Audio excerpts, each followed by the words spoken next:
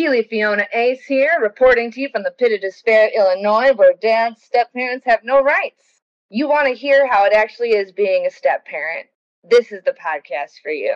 I'm going to give you the skinny of how stepmoms have no rights when it comes to decision-making, the day-to-day, the big events, all of that stuff. I'm also going to give you the skinny of how the joys of being a step-parent and making that decision to sacrifice your hopes, your dreams, all your finances for these children that you have no rights to. Being a step-parent isn't all like the celebrities make it look. Happy blended families, rainbows, unicorns, fluff flowers, mermaids. It's war. You're in the trenches every day. My relentless reality at times is hilarious from an outsider's perspective. I want to give you guys a glimpse as a stepmom of several years now. My mistakes, my mishaps, my missteps, my successes. I would love for a stepmom listening to take what I've said and maybe not do what I've done. You need a guidebook in being a step-parent, in being a parent in general. That's what I'm here for. I'm a Midwestern gal out here in the pit of despair, letting you guys know that you're not the only one in this foxhole, fighting the good fight for those children that aren't even really yours in the eyes of the law. I have changed all the names, events, sports, school activities, ages, all of that jazz, so nobody can come after me in court. Disclaimer! And the skinny of it is, what it should be in the court of law is parent A and parent B. There should be no gender, because at the end of the day, the kids should be with the parent they spend the most time with. So tune in every week if you need a good laugh or if you need some advice, and know that you're not alone, because I am down in the foxhole with you. I am right there with the noose around my neck. We got this. No chick flick moments.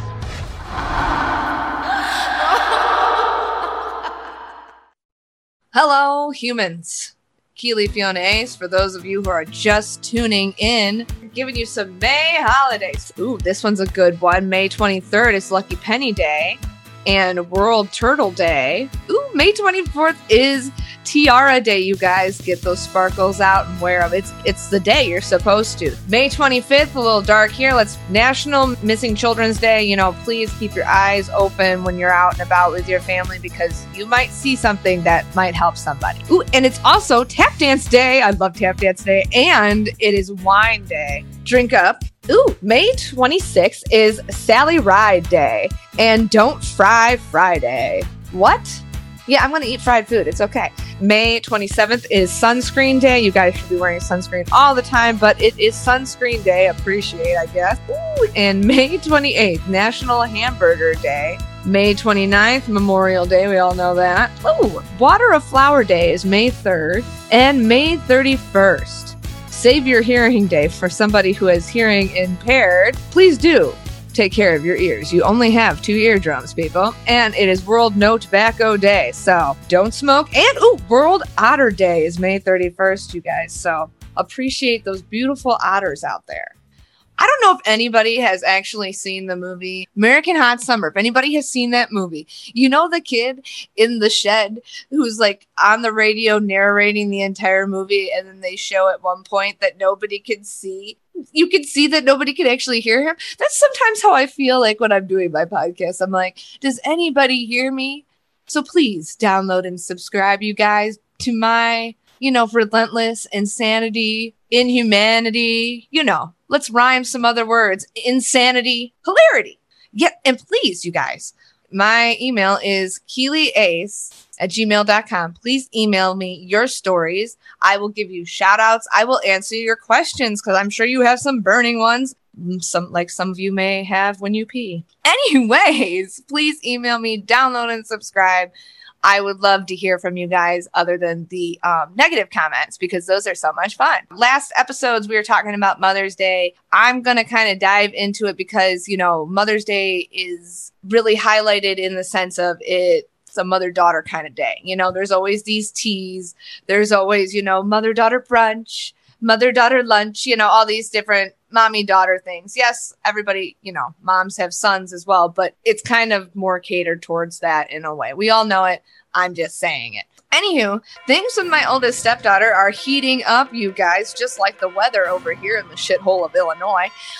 She chose a gas station week old hot dog car over the steak car my husband and I got her. Now, granted, we got her a car that is stick shift, but we got her a car with less than 5,000 miles. Now, I know this might be information you guys don't give a shit about, but trust me, it applies. Now, less than 5,000 miles on it. The back seat was taken out of the car, originally wrapped in plastic, put in somebody's garage because they wanted to put a subwoofer and tons of shit in the back of their car. So the back seat was never sat in, never farted in, never fornicated in, okay? Not one cigarette burn hole, okay? The only thing wrong with this car, outsiders' perspectives, was one, that it was manual, which is not anything wrong with it in my personal opinion, and two, the sunroof, the ceiling part of the car right around it needed to be refinished, if you will. Refabricated, maybe? My husband's going to kill me for not knowing these terms. It just needed a little bit of a refresh, but the seats were perfect. Like I said, the back seat had never been farted in, put that back in. This car was good to go. It would last her 10 years plus. All she had to do was learn manual, which my husband knows, I know as well. We were willing to teach her, and it needed a little bit of body work here and there. And like I said, the sunroof stuff. All of these things. Now, from a parent's perspective, why buy her this vehicle? One is to keep her from texting and driving. So then she actually learns how the engine works and goes. So then she has a leg up on every other fucking little basic bitch out there and actually knows about the vehicle that she gets behind the wheel every single day that she drives from A to B. All right? The whole point also was to create hours and hours of time one-on-one with his daughter. Invaluable. That's what we were trying to do. Like, you guys, if you're a parent or not, think about that. We bought, quote unquote, a project, all right?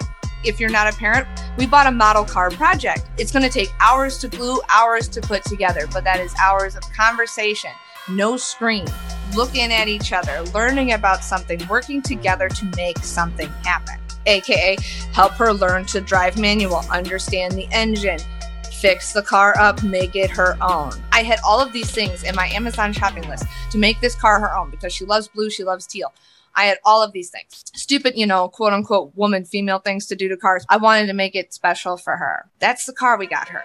All right, so my Amazon shopping list, I had those little sleeves that everybody has seen on Shark Tank that you put in between the seats. So then your phone doesn't fall down there. You don't lose French fries. You don't lose lip gloss, all that jazz. Organizer thing to go on I wanted to buy an organizer thing to go on the back of her car or her seat for her textbooks. So then she wouldn't be taking them in and out of the car and possibly forgetting them somewhere.